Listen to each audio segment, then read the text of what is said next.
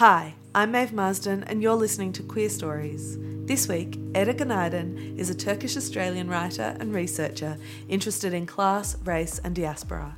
You can find her essays and creative non-fiction published widely. She's been shortlisted for a number of awards, is currently contributing editor at the Sydney Review of Books, and her debut essay collection, Root and Branch, was published in May 2022. It's brilliant and I've been recommending it to everyone I speak to, so you should probably buy it.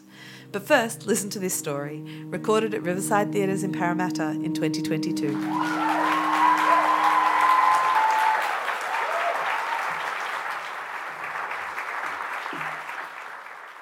Sometimes I like to think of myself as a cultural ambassador for being gay.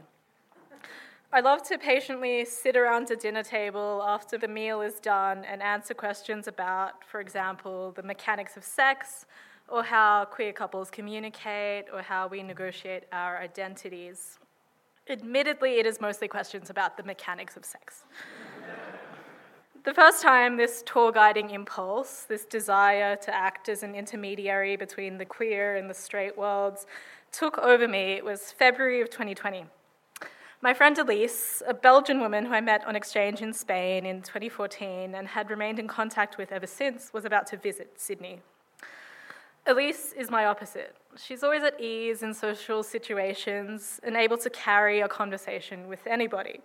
This is aided by the fact that she speaks 5 languages: Dutch, English, French, Kinyarwanda, and Spanish. In 2020, she was living in Cork, Ireland, working at Apple, providing multilingual customer support. She hated staying at her shifts after 1 p.m. because that's when Quebecois customers started calling in, and she often couldn't contain her laughter about not being able to understand their French-Canadian accents.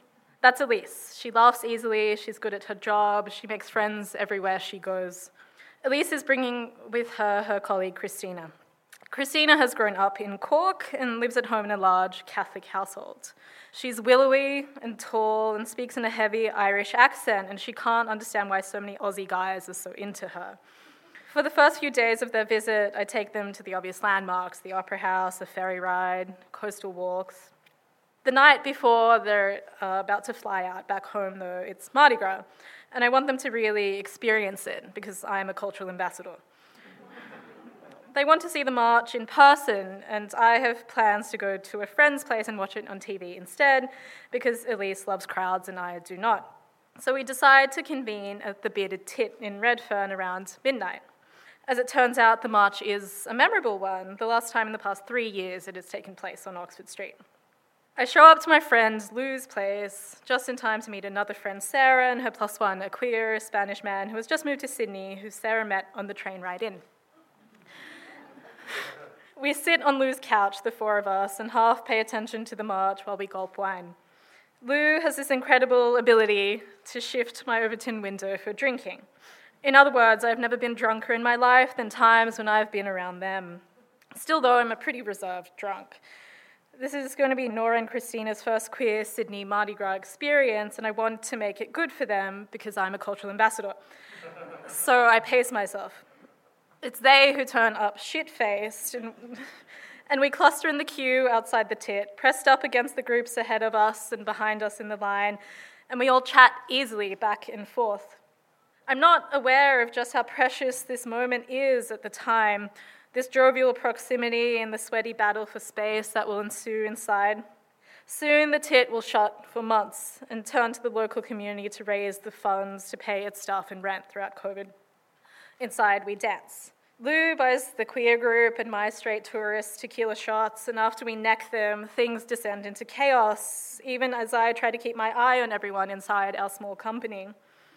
At one moment in the evening, I survey us, scattered as we are around the tit, and we appear to me like a modern-day, slightly sloppier Renoir painting, one of his depictions of some decadent garden party. Christina rather ducks into my eyeline. Thank God she's so tall, and when we speak, she's sweaty and sparkly all over her face, and she leans down to shout to me in shock, "I just made out with a gay man covered in glitter." Elise is chatting away with my acquaintance in Spanish, and he starts crying while Madonna plays, and he rests his head on her shoulder. He's homesick, she tells me later. Lou disappears into the bathroom, and when they return, they're chatting animatedly with a man in white overalls, fluorescent fishnet gloves, and no shirt. I judge from his hairy chest and outfit and take him for a bear. Lou is holding out their phone, gesturing excitedly, saying, "Put your number in here, you're an amazing human." I see Lou write down the name Vonnie, that's the real name, by the way, and then Vonnie gives Lou a hug and disappears. Later, Lou is lying drowsily in a booth, their head in the lap of an older butch they've never met.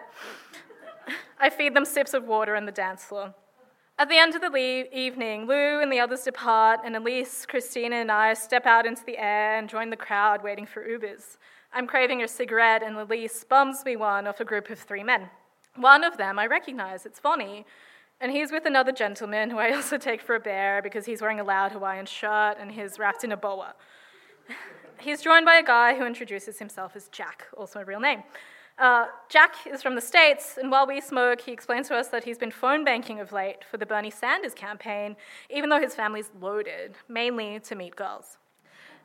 It dawns on me then that these men who I've assumed are safe because of the location that I met them may not be exempt from some of the same behaviors from men that I see at non-queer venues all the time. My suspicion that they might be a little predatory only grows further when Jack invites us to an after-party at his place. I've got a hot tub, he tells us, and I'm a socialist. I am, of course, far too unimpressed with these guys to take this offer up for real, but before I decline on Elise and Christina's behalf, I think to check where Jack lives. When he responds Stanmore and names the street, Douglas Street, by the way, I realize he's only about a 5-minute walk away from my house in Petersham. So I hatch a plan. The idea is that we'll share the Uber, and when we arrive, rather than going inside, we'll just walk straight home to mine, having scored a free lift and dodged the post-Mardi Gras crowds and surge prices. Something about playing those who seek to play me, I guess. But Vonnie and Jack are more adept at entrapping people than I realized, and they separate us. Christina is shuttled into one Uber with Vonnie and his friend, and Elise and I ride with Jack, who remarks almost to himself at one point, "Wow, I can't believe I got 3 women to come home with me." Right.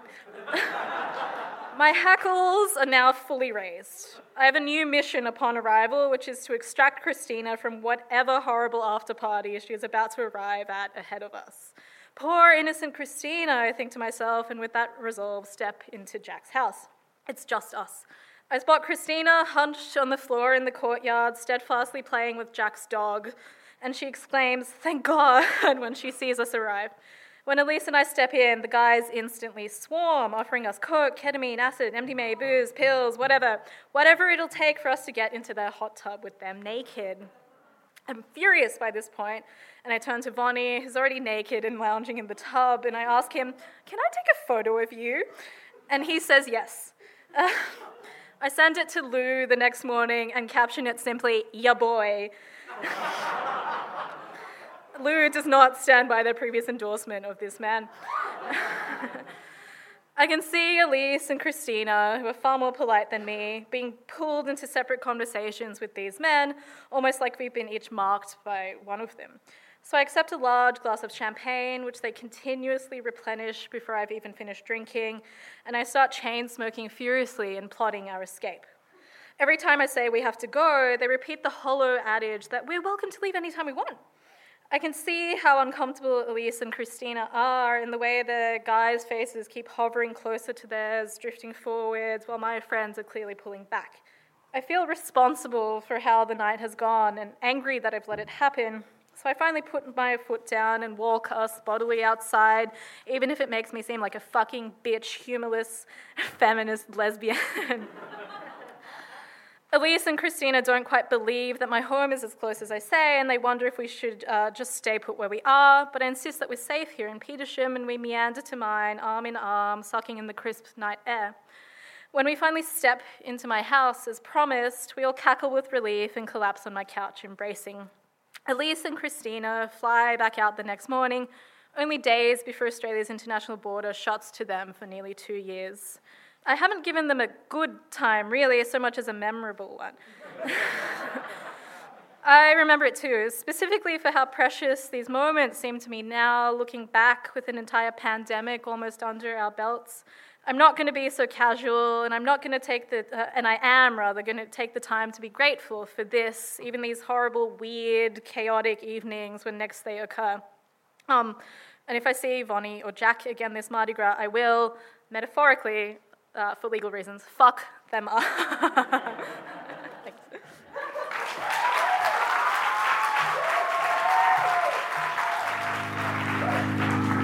Thanks for listening. Don't forget to check out Queer Stories on Patreon, where you can support the project for as little as $1 per month. Follow Queer Stories on Facebook for news and event updates, and follow me, Maeve Marsden, on Twitter and Instagram.